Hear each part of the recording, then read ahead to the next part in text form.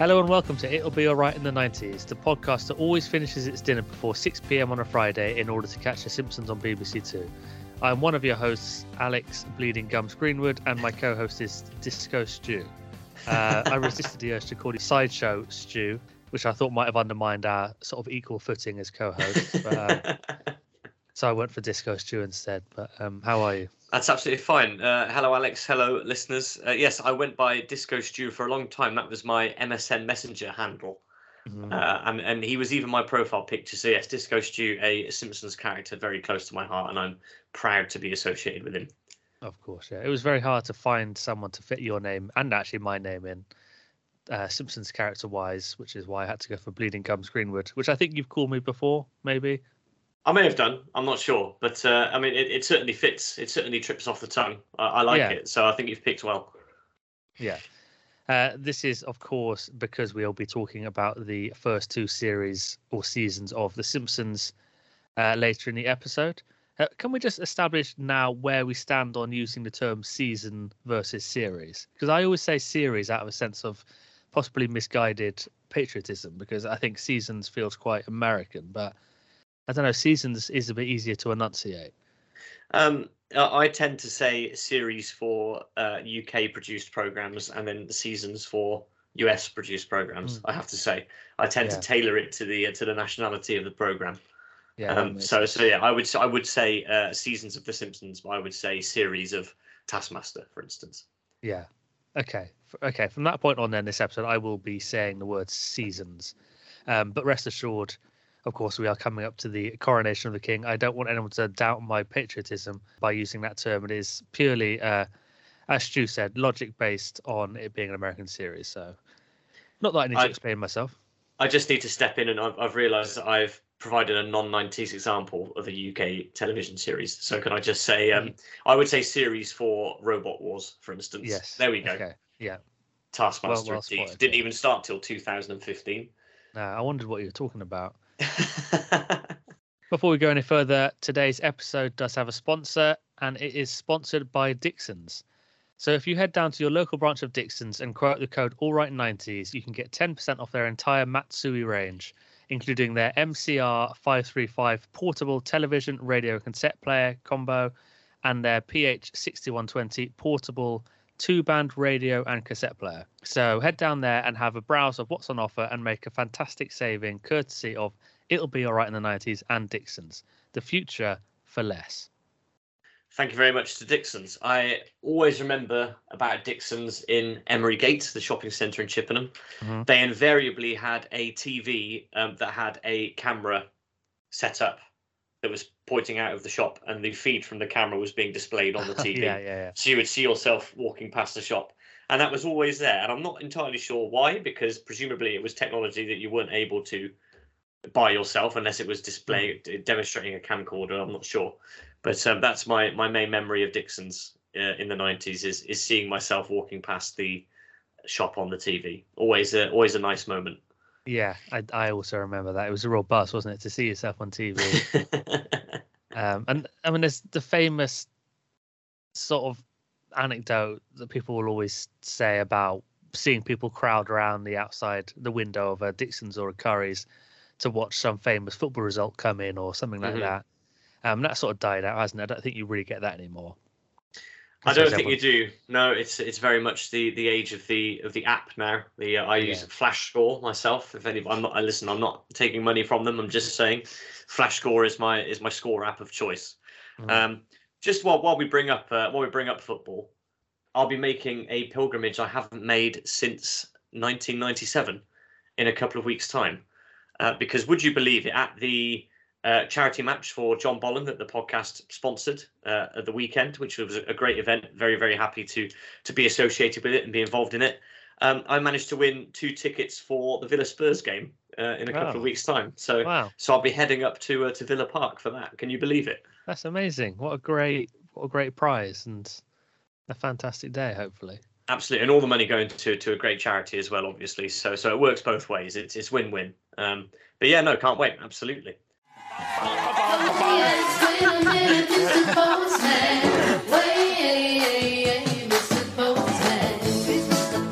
Time for some correspondence now. Stu, I think you've got a couple of things in the mailbag over there.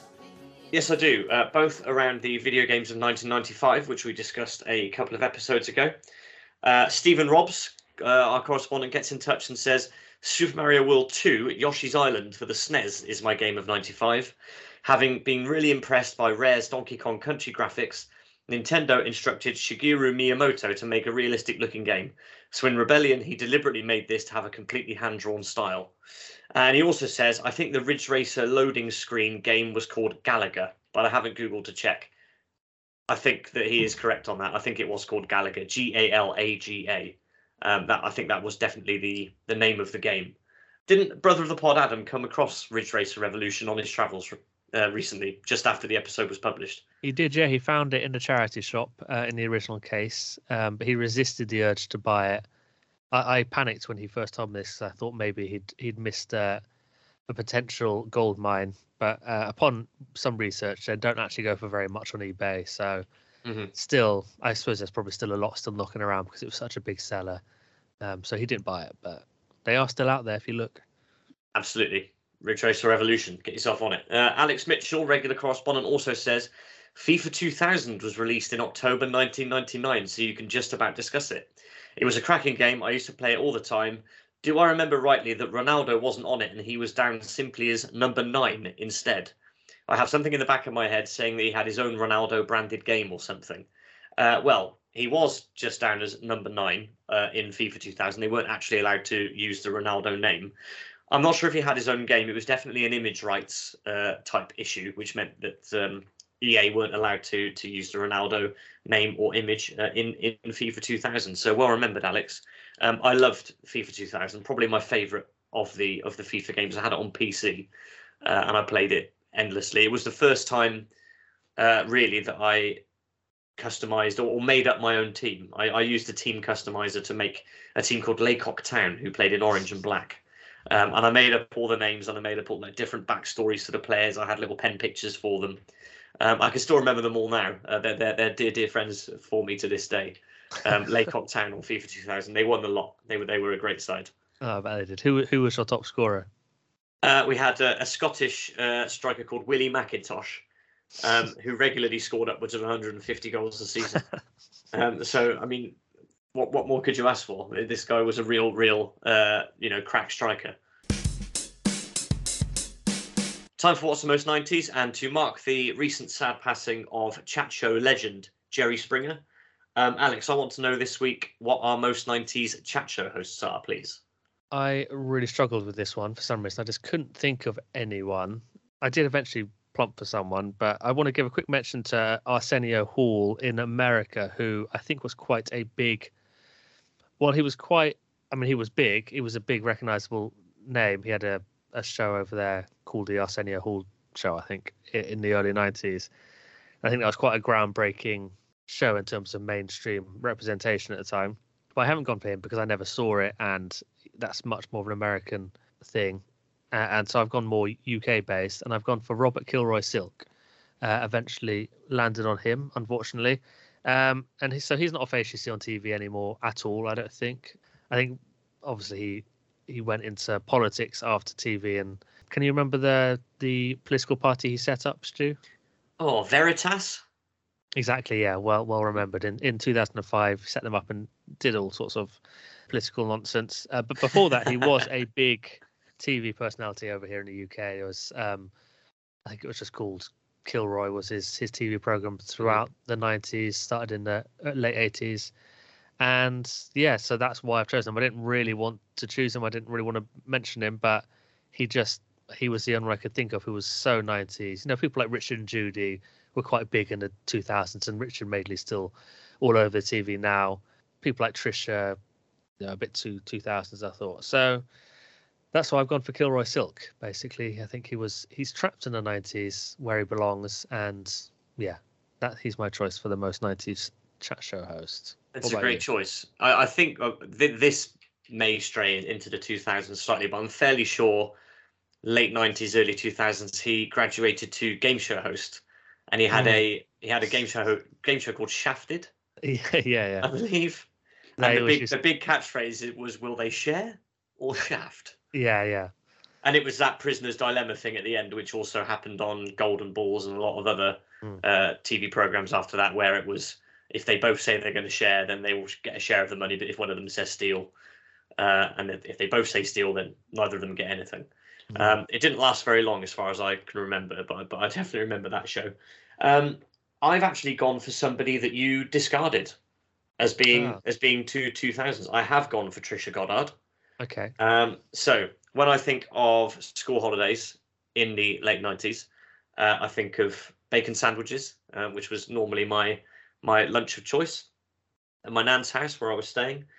And I think of TV programs like Win, Lose or Draw, which I used to watch. And I think of Trisha, who was the 9:25 a.m. ITV chat show during the holidays, during the school holidays. And I used to watch a lot of it. I don't know if my nan had it on, just had it on anyway. But I used to watch a lot of Trisha, and she really became a sign that I was on school holiday. Was I would hear the Trisha theme tune.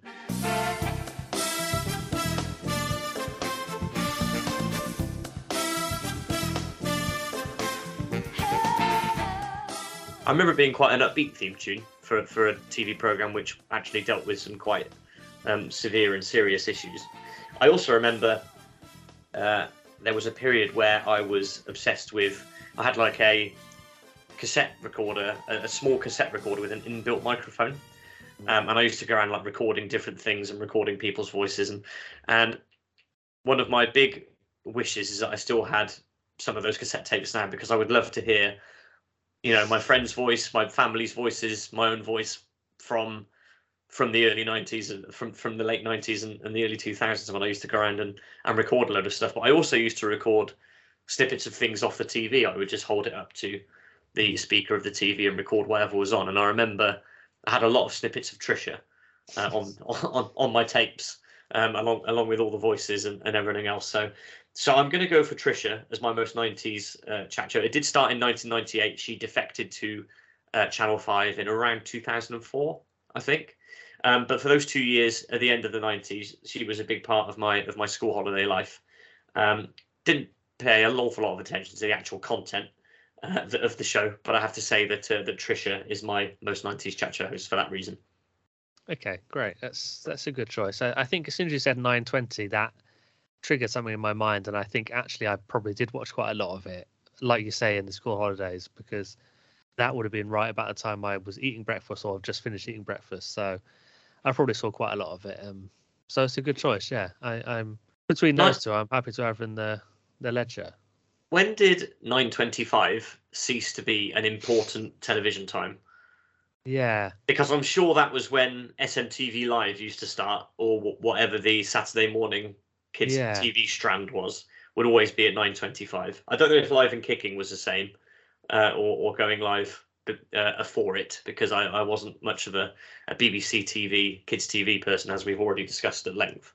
But 9:25, on a weekend it was SMTV, and then on a weekday it was Trisha or Win, Lose or Draw or whatever show would come after the breakfast TV. Bring back 9:25, I say. Yeah, absolutely. Bring it back as a important time for broadcasts. We should change the release time of this podcast to 9:25 a.m. on Thursday. Yeah, that's what we should do. Yeah, I'm up for that. Please write in and let us know what your favourite 9:25 a.m. TV program was. Please do. We would love to hear from you on that. What are we putting in the ledger? Sorry, I missed that. Well, I don't want to put I don't have any record of Robert Kilroy Silk in any of our paperwork, so can we just have Trisha? Of course we can. Okay, you're in, Trisha. Kilroy has been shafted. Time now to get into the main topic of the show, and that is, of course, the first 2 seasons of The Simpsons. And we have a special guest joining us today for this chat. He is the bass player for Tom Odell and the Liebus Street Band. He's an alumni of Corsham School, same as me and Stu. And, of course, he is a fellow aficionado of The Simpsons. And as far as Stu tells me, he's a thoroughly good egg. It is Max Goff. Hi, Max. Hello. How you doing? Yeah, not bad, thanks. How are you? Very all right. Yeah, good. Nice to see you guys. And hi, mate. Thanks for inviting on such an important topic. Yeah, it doesn't come much bigger doesn't come much bigger than our beloved Simpsons. This is, of course, Stu, our second Simpsons foray after, I think it was the second or third. We did it very early on, yes. So it's Yeah. well worth another look. Oh, and yeah. obviously, with Max along to help us out, I think we can do things in greater depth and detail this time. Should just say, to add to Max's list of credits that you gave him there in the intro, best known for his work with bands such as Sweetened in Brazil, Monosaccharides, and Munchie and the Mangoes. Just thought I'd add those to the list. Those things I'd sort of hoped had been confined to the annals of history. There's always one person that remembers every band I've ever been in. And Corinthian Casuals, which is nice. Yeah. What kind of let's not mention then. What kind of band what kind of friend would I be if I didn't remember your entire roll call of associated acts? Jesus Christ. Oh, mate. It's not worth it. All right, let's talk about much more embarrassing bands. Yeah, carry on. What did you guys cover before then? What other Simpsons things have you been through already? Well, we basically did all of the 90s episodes of The Simpsons. So I think that was up to from the start of The Simpsons up until series, what is that, 9 or 10? Yes, yeah. Or 11. Yeah, so oh, right, okay, yeah. I think we picked our top 3 from the entirety of the 90s run, which obviously gave us a broad scope. So we've decided to look at things a bit more in depth this time and take it 2 seasons at a time, so that we can look at some, look at them in a bit more depth and detail. Yeah, so you can watch every single episode all over again. Exactly. Yeah. Any excuse. Yeah. So as Stu says, we did our top 3s of the first 10 or 11 series before. We're going to do a similar thing now where we each pick 3 of our favorite episodes from those first 2 series. Shall we start with you, Stu, with your first choice? Yes, absolutely. I will talk about this one first because it is one that I covered back in the first episode. And if I didn't nominate it as my favorite Simpsons episode of all time, I should have done. It's up there with Homer at the Bat from season 3. But this is Lisa's Substitute from season 2. I think I spoke about this in the first episode. I mean, you did. Okay. Well, I knew at least one of us would have done. Yeah, I remember. Yeah. But this is really up there as one of my favorites of the entire series. It's one of the ones, again, with Homer at the Bat. It's one of the ones where if I see it's coming on the TV, I will have to sit down and watch it. I can't turn up an opportunity to miss the episode. I just think the main plot and the subplot are both brilliant. So obviously the main plot is that Mr. Bergstrom is covering for Miss Hoover in Lisa's class, and Lisa becomes rather smitten with him and ends up obviously needing to go and help some other children in a different town and having to leave Lisa, but giving her some wonderful life advice as he leaves on the train. And the subplot with the election in Bart's class, where he goes up against Martin Prince as to be elected as a class president, is also absolutely brilliant. It's one of those things where you don't remember that they're necessarily both in the same episode. They could almost be episodes of their own. But it just speaks to such high standard of the show by that point that they were able to marry these things up into one episode and have them both going on at the same time. Amazing. And then the way that Homer brings it together at the end and makes good with Lisa, cheers Bart up after losing the election, and then just stopping Maggie from waking up and crying as he leaves her bedroom at the end is a really sweet ending as well. So I really, really love this episode. Speaking of Homer, I think it might be the first time where we really see him sort of as a bit of an oaf, and saying to Lisa, just because I don't care, it doesn't mean I don't understand. Is one of the lines when Lisa's trying to explain why she's so upset. And I just think it's definitely the best episode of season 2 for me, and one of my favourite episodes of the entire 90s run. Absolutely. Oh, man. It's so good. I haven't seen that one for a little while. When I was sort of trying to figure out how to research and do my little bit of prep for this podcast, I was trying to sort of figure out which ones I needed to watch, and that one I just sort of glazed over it. Just because I don't remember. It's one of those ones I don't remember until, you give me that synopsis, and suddenly it's like, oh, this is amazing. There's something I like about the guest stars they have in that series are incredible. Like, it's proper Hollywood A-listers. It's not it's not too like American centric. So it's like, it's people that everyone knows. And I think one of my episodes I'll go into, has got another extremely heavyweight guest star. And for ages, I don't think I realised that was Dustin Hoffman in it. I wasn't. I think when I first saw it, I wouldn't have picked up on that at all. Mm-hmm. It's only sort of in my adult life, and after I watched like The Graduate, suddenly you get all these references that are coming out in there. Because he's uncredited, isn't it? I think. Am I right? He's in there as a. I think he's in there as a pseudonym. I think the pseudonym is Sam Ettic, which is obviously a play on words of Semitic. Yeah. Yes, there's a clear Graduate reference with Mrs. Krabappel trying her best to Mr. Bergstrom, as you say. And it's as these these references become clear when you get older and you end up watching the source material that the writers have used in order to construct the episodes. Sorry, that was a pretty big omission I made when I began talking about the episode, was that I didn't mention that Dustin Hoffman obviously lends his voice to Mr. Bergstrom. But yeah, just an excellent episode, and I love it every time. Yeah, definitely one of my favourites. As I showed by choosing it in that previous episode, it's in my top 3 of all time for sure. So glad you chose it again, and we got another chance to remind everyone how good it is. Because, I'm always happy to talk about it. Always. Yeah. There's a bit I remember when in the election sort of the subplot in there with Barton, he's sort of campaigning and doing the debates with Martin. And the thing I didn't get the first time around that I was sort of picked up on before is the when Martin's trying to campaign against getting rid of asbestos, and Bart's like going, more asbestos. I didn't pick up on that the first time. It was amazing. I was just like, I think something at the age of about 4 or 5 I wouldn't have got, but yeah.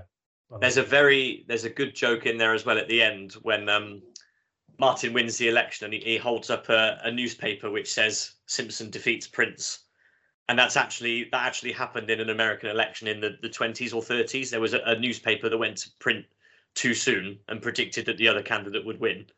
And then the guy who did win was then pictured holding the paper saying that the other person had won. So that's another American politics reference. But. Yeah, that's great. In a sample taken in this very classroom, a state inspector found 1.74 parts per million of asbestos. That's not enough. We demand more asbestos! More asbestos! More asbestos! More asbestos! More asbestos! So my first episode is Oh Brother, Where Art Thou from season 2, which is, I watched it this morning because, I'm self-employed.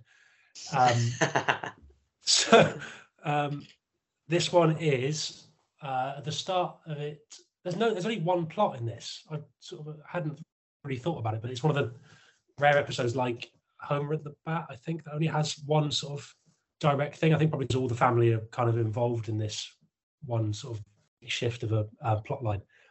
So at the start, it begins with Grandpa and Jasper in the cinema. So they watch the McBain film. They're obviously complaining about it, and then they're complaining to the cinema manager afterwards. And Grandpa has a heart attack with a phone call from the hospital, say that he's had a heart attack. They all have to go in.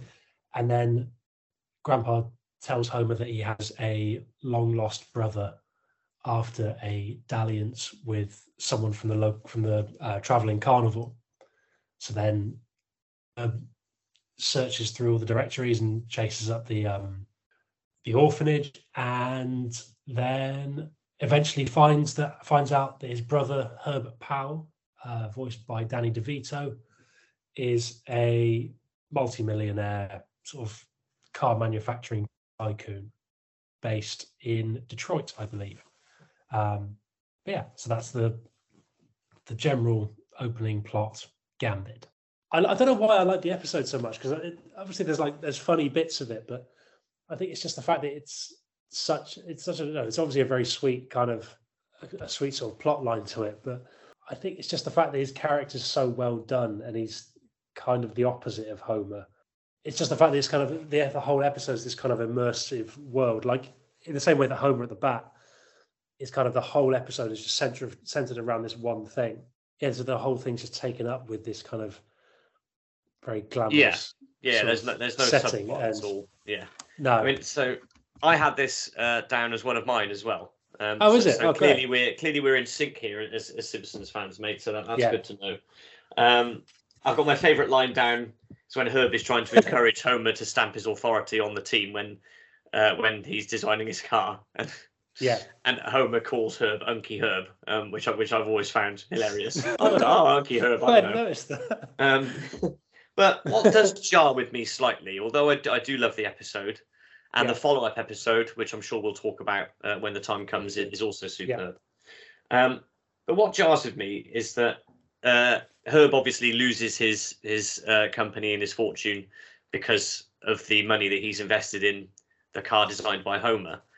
And then at the end of the episode proceeds to blame Homer for everything. But he was the one who ordered Homer to do it and got him involved. And I always feel a bit... The company was going under anyway. Yeah, so I always feel a bit righteous on Homer's part at the end when Herb's having a go at him, because it's not Homer's fault. He's only done what he's been told to do. And he was given carte blanche by Herb, so... Yeah, and he was quite insistent that he didn't know how to design a car or do anything. Yeah. But yeah, it's amazing. I love the design of the car and everything. I like when Herb's doing the kind of big press conference reveal thing, and he's, thanking members of the press for being there and whoever the hell, like celebrities and all that. And then he says, "Your Holiness," and then this kind of Pope's hat just comes into view. Yeah. Fucking amazing. It's so good.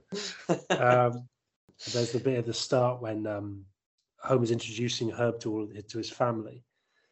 And Herb says, "You're the richest man I know." And Homer just says, "I feel the same way about you." It's like really like, they're not jokes, but they're just really stupid things to say. I really like all that. One of my absolute favourite parts of the episode is Homer's trip to Shelbyville Orphanage. Oh yeah. And the orphanage owner is Dr. Hibbert's long lost brother. Yeah. And Homer just doesn't realise even though the guy's saying, "I have a lost brother." And the whole thing when they're trying to steer him towards Detroit as well is the city of brotherly love is is Detroit. Just packed with so many great lines, and the series is really hitting its stride by this point. As you say, is another great guest star in Danny DeVito as Herb as well. Yeah. And another one in that pantheon of greats that joined in with the second season. Yeah. And there's a really nice classic, one of those classic ending moments of sort of touching pathos when Bart says to Homer that he liked the car, he liked the way the car looked, and Homer's like, "Yeah, thanks, son." And it's kind of just a nice bit of redemption for Homer and a nice Simpsons ending moment that I really like. Very nice. God, that new baby smell. Homer, you're the richest man I know. I feel the same about you.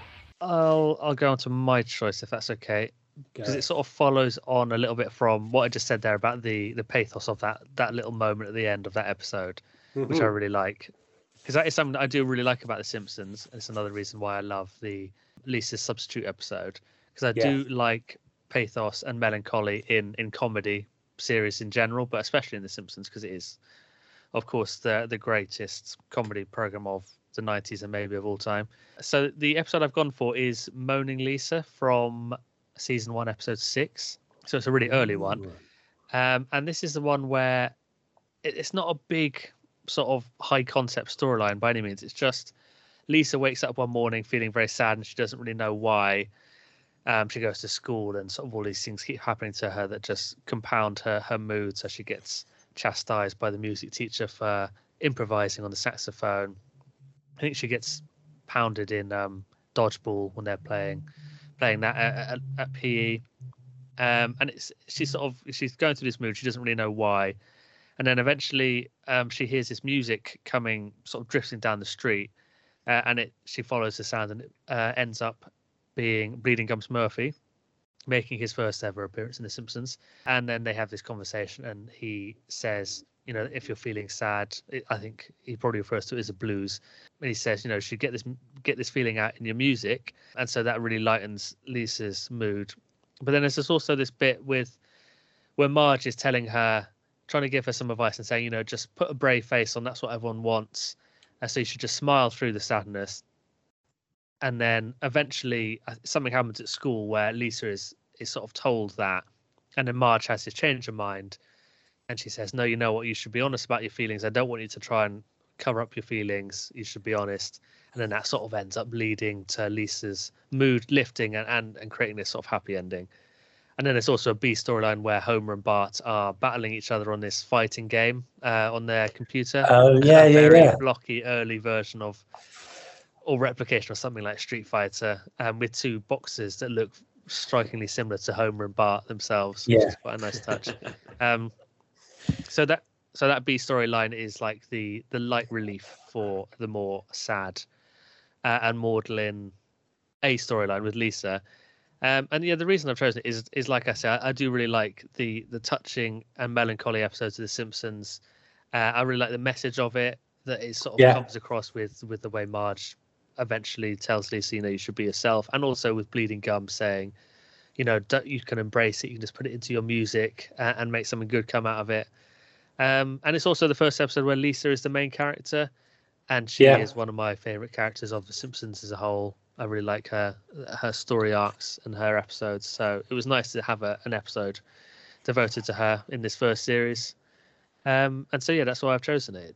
It's for that pathos and that bittersweet Simpsons magic. I find it interesting that Lisa's your favourite character. Only because the thing I noticed with Lisa is because she's the only character where if something changes with her, it sort of sticks and it has permanence that carries through. So the fact that she got into jazz in that episode is a thing that's just gone through the whole series of everything. And when she stops eating meat, there's a notable change of when she stops doing that, when she becomes a Buddhist later on. There's a thing that carries through, whereas all the rest of it kind of resets and everyone sort of stays the same. She seems to be the only character that grows and changes. I just figured that out right now. I've not noticed that before. I'd not thought incisive journalism there. That's super. I've added something worthwhile to this podcast. Again, it's not an episode that I've really remember that much until it happens. I've sort of got very early memories of it, like literally, from being a child and watching it. And it doesn't feel like it's got like a big dramatic storyline, but it's very sort of significant and really sweet. I really like that. It's definitely not one of the. It's not one of the sort of most remembered episodes. It's not one of the big ones. It's not that highly regarded in the charts and later reviews. Just reading up about it in preparation for this episode, and it doesn't seem to be that highly regarded. But I mean, it is low key. It definitely is low key, and that's I think one of the reasons why I like it, because it is a bit more of a human story. Yeah, I do enjoy the payoff at the end of the whole family going to the jazz hall to see Bleeding Gums perform, and then him performing Lisa's song about the family, and then realizing it as the lyrics are being performed that it's about him. That is a great payoff. As you say, Max, it's Lisa becoming becoming a jazz fan as well, which is an important thing for the series going forward. An important episode in that respect. And it's good that we are going to get some season 1 love on this episode, because I was a bit worried it would be season 2 dominated. But excellent choice, Alex. I definitely could have done 3 episodes just from season 2. But it's amazing. It's good. It's great that sort of forget with such a long running series that in how much they had to sort of set up in the first series, like with all these different like personality traits, they have to sort of establish it really well. And just going through the episodes, you sort of realize like how much you have to learn and retain about all these different characters. It's an interesting thing. It's sort of what makes the first season more important than it is, as sort of accomplished and established as the season 2 and later episodes become. Lisa, I apologize to you. I was wrong. I take it all back. Always be yourself. You want to be sad, honey? Be sad. We'll write it out with you. And when you get finished feeling sad, we'll still be there. From now on, let me do the smiling for both of us. Okay, Mom. I said you could stop smiling, Lisa. I feel like smiling. So, Stu, your second choice has sort of already been covered. Is that right, by Max's first choice? That's right, yes. And I'm more than happy to allow Max the pleasure of talking about my other choice as well. So feel free to skip over me and go straight on to the big man. Oh God! Okay, yeah, let's go, Max. Sure. What's I don't your? want to deprive you. So my second choice and Stu's first choice is Simpson and Delilah. So the family are watching they're having TV dinners and watching a quiz show and shouting answers at the TV. Yeah. And then the advert for Demoxenil comes on the TV and Homer's immediately entranced and we go from there. It's straight in. There's within about 30 seconds, literally, you are into the main plot. There's no flannel at all. It's 10 seconds and in. But that's what I mean about all these. Every good episode kind of starts with something that has nothing to do with the main plot, really. Like you just remember this kind of generic family moment of watching a quiz show and everyone screaming at the telly and getting the answers wrong. And I can't remember what it is that Homer gets wrong, but he says about. As a very short synopsis. Sorry, what were you going to say? The capital of North Dakota is named after which world leader? Okay, the capital of North Dakota is named after what German ruler? Hitler! Hitler, North Dakota? Bismarck. Bismarck. Hitler. Hey, I'm still beating you, boy. That's so good. It's the episode where Homer gets hair, which is amazing, and then gets an executive job at the plant. I suppose it could be argued that the subplot is the addition of Carl as his secretary, who obviously comes in to help him. I think this is another episode which really doesn't have a subplot as such, but Carl is a big player. So as you say, Homer then gets a healthy main affair after having charged the plant's medical fund the $1,000 it costs for the treatment. Yes. And begins working his way up through the ranks, rises to junior executive and gets given the executive washroom key, as you say, Max.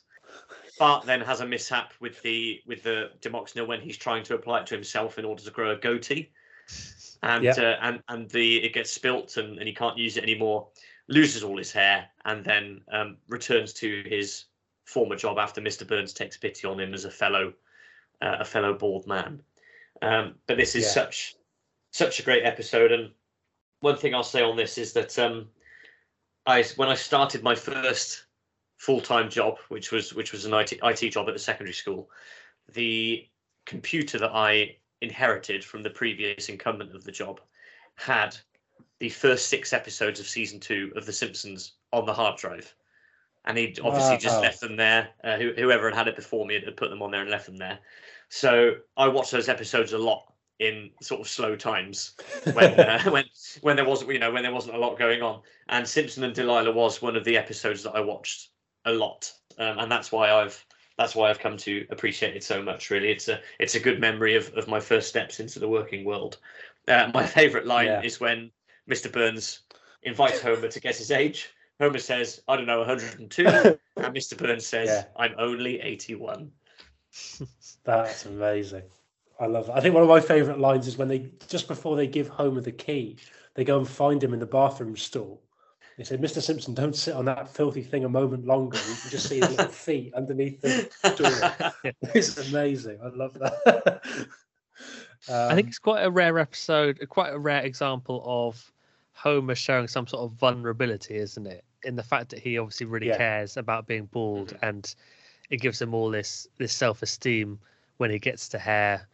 And it's sort of something you don't see a lot of in The Simpsons, I don't think. Homer showing that sort of vulnerable side and having this awareness of his body and sort of shame about that. So that's kind of an interesting element. I think something that gives it a nice human touch as well, which I think you get more of in these early episodes than you do later on. So that's another reason why. And through the whole episode as well, he's just kind of got this imposter syndrome because he's not supposed to have hair and he's not supposed to have this huge job. And like you say, you can just see this insecurity going through the whole thing. I always thought that Carl must have been voiced by someone significant, but I remember looking at her before. I don't think it was anyone. She's got a hell of a voice. Yes, it's Harvey Fierstein, who I also know from guesting in an episode of Cheers, which I'm also a massive fan of. But I'm not a massive. I haven't followed his work apart from obviously being Carl mainly. But yeah, that is the voice of the actor Harvey Fierstein. Just going off his voice, I think he's in Independence Day as well. I think he is someone who gets blown up in his car. I'm going to look it up now. Well, while you do that, I will If have to that's say... right, that's amazing knowledge. I didn't realise until today that Dimoxanil is a parody of a real product called minoxidil. Is it? Oh, yeah, is it? That's and cool. minoxidil is a hair regrowth treatment that's available in the US. And Right. they've literally just switched the M and the D around to make Dimoxanil. So absolutely superb. I had no idea until research so good. earlier on today. That is cool. The other thing I love about this episode is how... Oh, sorry, Karen. I was just going to say Harvey Fierstein is in Independence Day. So there you go. I feel vindicated. Wow. Well done. Excellent. That's amazing. Yeah, sorry, what were you going to say? I was going to say the other thing I really love about this episode how pretty much every scene Homer's got a different hairstyle. Like it's not even as if they're just giving him one thing. It's like just getting more and more refined, and he's got the big sort of 70s quiff, and then he's just got like a real 1980s kind of slick back brill cream kind of look, and so it's like nice detail in that. Mr. Simpson, don't sit on that filthy thing 1 second longer. They've given you the key. The key. Okay, so my second choice is another Series 1 episode then. So I think I'm representing Series 1 a little bit more than either of you. But this is The Call of the Simpsons, episode 7 of Series 1. And this is the episode where Homer decides to buy a motorhome because he's jealous of Flanders' new RV. And the Simpsons go on a camping trip to the wilds of whichever area of the US they live in. And they end up... The RV ends up going over a cliff, basically, because they get lost. And so it leaves the Simpsons lost in the wilds. Homer and Bart decide to go and get help while Lisa, Marge and Maggie stay behind. Although Maggie doesn't get left behind because there's some confusion over who is looking after her. So she ends up separated and then getting adopted by a family of bears, which is, I suppose, like the B storyline. Yeah. But it's just one of those early Simpsons episodes. It's very, very simple, like the ones we talked about, really. It's mainly one storyline. It's not high concept. There's no ridiculous celebrity cameos or anything. It's just a simple story. No. The Simpsons get lost in the woods. And it just, as a result, leads to some of, I think, the best gags and some of the best visual gags in the Simpsons history. So some of the classic gags I've picked out are Homer's rabbit trap, where he's showing Bart how to set a trap for a rabbit. And obviously flings it onto the horizon. There's Homer being described because at the end, when Homer does reach civilization, because of things that have happened to him, he gets mistaken as Bigfoot by a member of the public and gets captured by scientists. And one of the scientists describes Homer as being either a below average human being or a brilliant beast, which I think is really funny. And then they're interviewing, I think Marge intervenes and says, that's my husband. And then it flashes up this headline saying, I married Bigfoot, which I think is another great visual gag.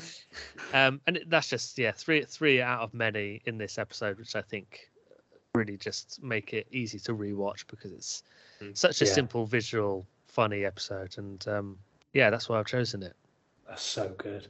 Yeah, man. Yeah. Two of my favourite moments there are Homer referring to himself and being referred to as an experienced woodsman, which always makes me laugh. I don't know why. And quite near the start, actually, when they're buying the RV, what's the guy? Is it Honest Bob or Happy Bob or something like that? I can't remember what the salesman's called.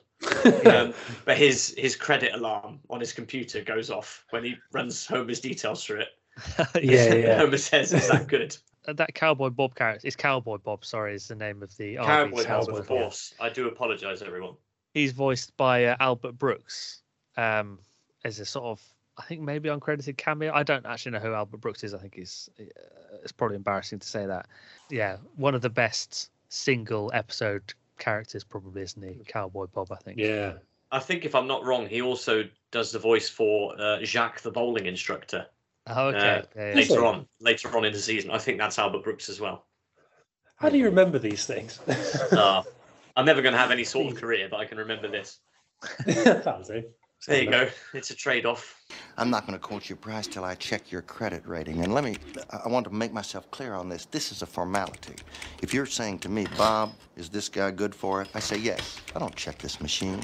But I don't own the place, even though my name's up there. Long story, but that doesn't matter. I'm going to have to run it through the computer. Is that a good siren? Am I approved? You ever known a siren to be good? No, Mr. Simpson, it's not. It's a bad siren. Right, Max, what about your third choice? My third choice, I was very determined to get something from season 1, just so I wasn't okay, good. Sort of favouring too much.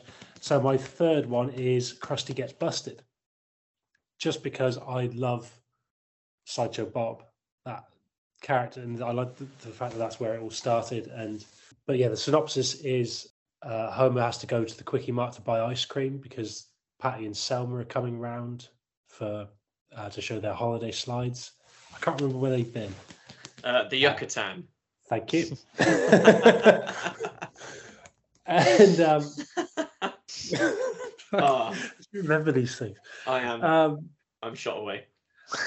So Homer has to go. Homer goes to the Quickie Mart and buys ice cream, premium ice cream, and they have chocolate, double chocolate, or triple chocolate.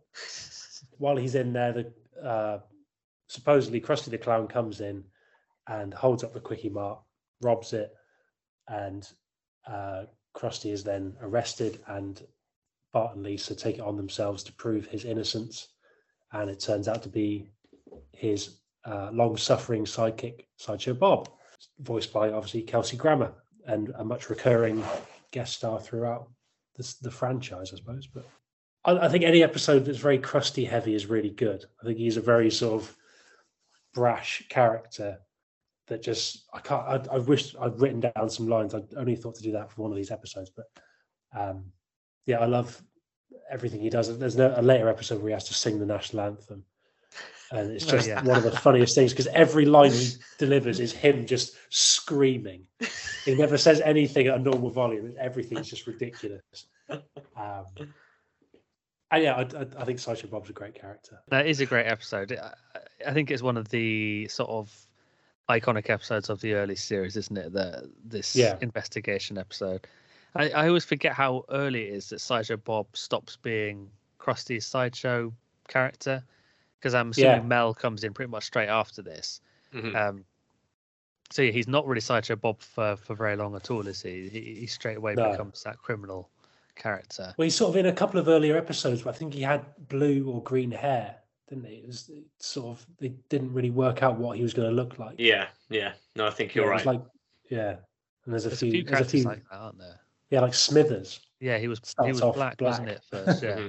Yeah. And then you learn a lot about Krusty in this episode as well. The fact that he can't read.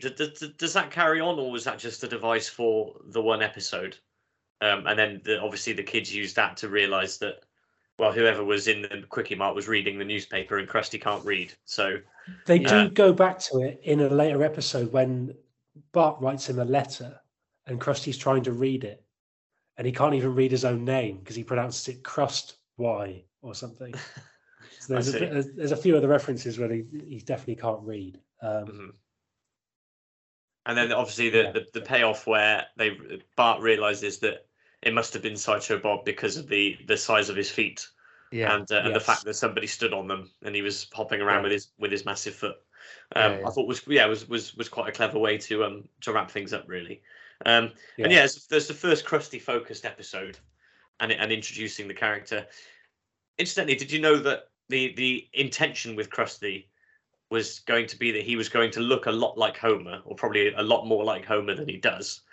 And the joke was going to be that Bart hero worshipped somebody who was pretty much a dead ringer for his own dad, but then disliked his dad and didn't regard his dad as such.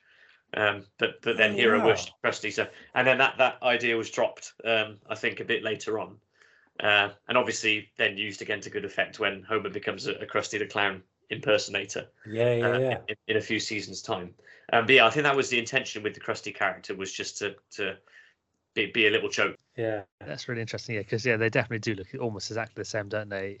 I like those sort of Easter eggs, so things that were planned and changed, or things that never really went anywhere, but there's some residual element that you can still see. So that's cool.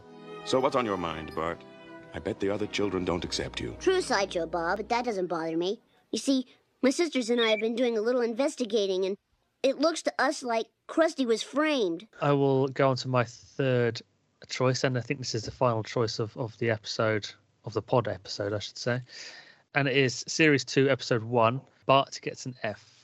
So now apparently this is the highest rating episode of the show ever. I think this is by the Nielsen ratings or something that they have in America. And it was the highest rated Fox show for a few years, and the most watched Fox show for some years. So it's a big one. And this is the episode where Bart is basically failing his classes, and he's getting threatened with having to retake the year, not graduating his year and having to retake it, which is something we don't get in the UK, is it? The idea of not passing a grade and then having to do it again is a very American thing, or North American thing.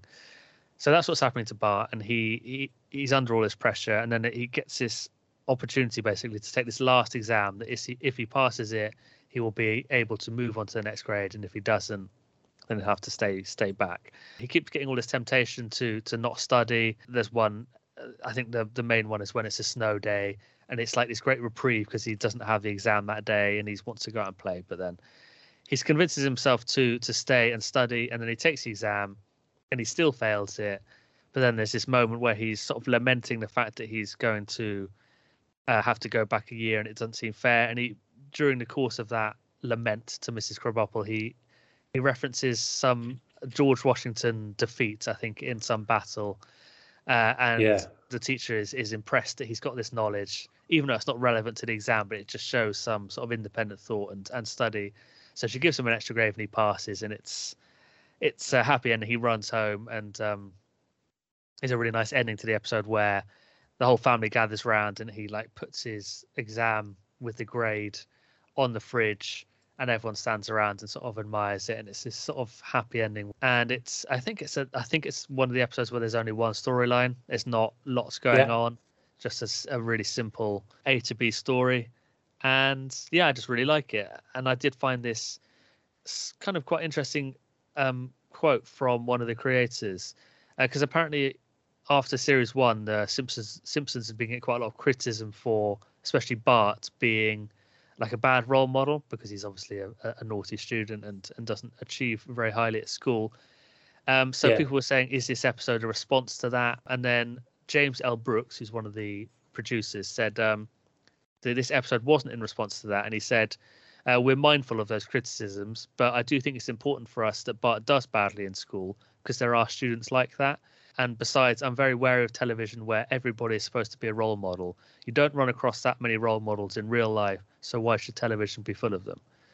So I quite like that sort of rebellious streak from the Simpsons creators. They're saying, no, we're going to stick with this. We're not going to listen to the criticism and make him like a goody two-shoes or change the character. It's important that we show people like this on TV. And I do really like that rebellious streak of the Simpsons. There's that really iconic moment where they're watching the TV and it's George Bush is on TV and imploring the US public to be, I think it's more like the Waltons, is it? And less like the Simpsons. Yeah. Yeah. And that they obviously just mock that. And I just love that element of the Simpsons. It's one of the many things I love about the show. So that's why I've chosen it, really. I think it's a good episode. It's a sweet storyline. And the sort of start of that rebellious streak of the program, I think. Yeah, I love that episode. I like how much happens in it as well. There's the whole bit where he gets Martin to tutor him, but then Martin sort of gets drawn into the dark side, and ends up walking out of the exam at the end wearing a Hawaiian shirt. Says, later, Mrs. K, and then just sort of strolls out. It's amazing. It's so good. I do enjoy the dream sequence where Bart's obviously been studying, or he's not dreaming, but he's imagining, trying to get in there. And then because he's studying on the snow day, and then what he's imagining happening in 1776, they have a snow day then as well. and John Hancock writes his name in the snow, which always makes me laugh. So this is another one, obviously, because it's episode 1 of the season. This is another one that was on that computer of that first 6 episodes that I had. I've watched this one numerous amounts of times as well. And I'm not really surprised to hear that it's the highest rated episode of all time, because obviously the first season was quite a success, and it was becoming one of the biggest shows on American television. So to have a sort of what's the story morning glory effect for the second season, with everybody wanting to know what it's like and making it one of the biggest things of the time, it doesn't surprise me at all. Well, 59, it's a high F. Who am I kidding? I really am a failure. Oh, now I know how George Washington felt when he surrendered Fort Necessity to the French in 1754. What? Oh, you know 1754, the famous defeat to the French. Right, so that is our choices. We do have a bit of correspondence here, don't we, Stu, which I'm going to dig out from the mailbag now. We always want to hear an expert's opinion on whatever topic we're talking about. So for this topic, we contacted a brilliant podcast called The Simpsons Episode by Episode, which you can find on Spotify. We will put a link in the episode description so you can click on that. I've listened to many episodes and it is a brilliant podcast, so you should go and listen to them. And we asked them what they thought their favourite episodes were, or what the best episodes were of the first 2 series. And they have come up with the following. Here are our top episodes based on our final rankings, because they, at the end of each episode, they give the episode they're talking about a rating. And the 3 top ones from series 1 and 2 were Treehouse of Horror, Bart the Daredevil, and Oh Brother, Where Art Thou? So one of the ones you talked about there. All 3 were rated an A scoring, between 8.5 and 8.8 in final viewing ratings. The reasoning was all 3 have seeds planted for what makes The Simpsons great between series 4 and 11. Misdirections, solid overall A stories, and great pacing. So that was what the episode by episode podcast of The Simpsons guys said. How do you 2 feel about those 3? I don't think that can be argued with. I mean, Bart the Daredevil. Bart the Daredevil. Yes, it actually has one of my favourite. It might be my favourite Simpsons joke of all time. I've probably said that a lot on this episode, but this really is it. Is when it's just after Homer's interminable fall down the gorge. And they've airlifted him up on the gurney into the ambulance. His head's been knocking on the side as they're bringing up. They load him into the ambulance. The ambulance drives away. Immediately crashes into a tree. He comes back out of the back on a stretcher and goes straight back down the cliff again. I think that is wonderful. It's so good. I hoot every time I see that. It is an amazing gag. And Treehouse of Horror as well is obviously one of the, it was the first in the series of Treehouse of Horror episodes, which would follow. That's the one with James Earl Jones doing a voice in it, or narrating the Raven. Yes, that's it. Yeah. We did also ask Legend of the Pod, Big Tim Parker, who is a massive fan of The Simpsons as well. He has not come up with 3 as yet, but he's given us 1 to get us going. And he's chosen The Call of The Simpsons, which is the one I talked about. He says the others will require him to rewatch both seasons in full, as if he needed an excuse, and do some serious deliberating, and he'll get back to us. But so far we've got 1, and obviously I agree with that episode very much. So Big Tim, do get in touch when you've finished watching the first 2 series and tell us what your other 2 choices are, because we'd love to hear from you. We would also love to hear from anyone else who is listening. What are your favourite episodes of these first 2 series of The Simpsons? You can get in touch with us in the usual way using our link tree. And you know what? I'm not going to read out what the link is. I'm just going to say go to the link below in the episode description and find it there, and send us an email or find us on Twitter, Instagram. Let us know, because we want to know what you think. Well, Max, thank you so much for coming along and joining us for this quick. Thank you very much for having me. Yeah, thanks, man. Really appreciate putting up with my ramblings about things I can vaguely remember. No, that basically is the tagline of this podcast, isn't it? Amazing. Rambling about things we can vaguely remember. Yeah, that'll do. Such a long time ago. Just before you go, is there anything musical local coming up that you'd like to tell us about, where we can catch you and the boys in the Lieber Street Band or anything else? So the Lieber Street Band, it depends where you're local to. If you're local to the London area, we're playing at a pub called the Angelic in Islington, and it's a really nice pub, big open space and everything, and we're just putting on our own little gig there, just playing blues, a bit too loud, but it's a great band.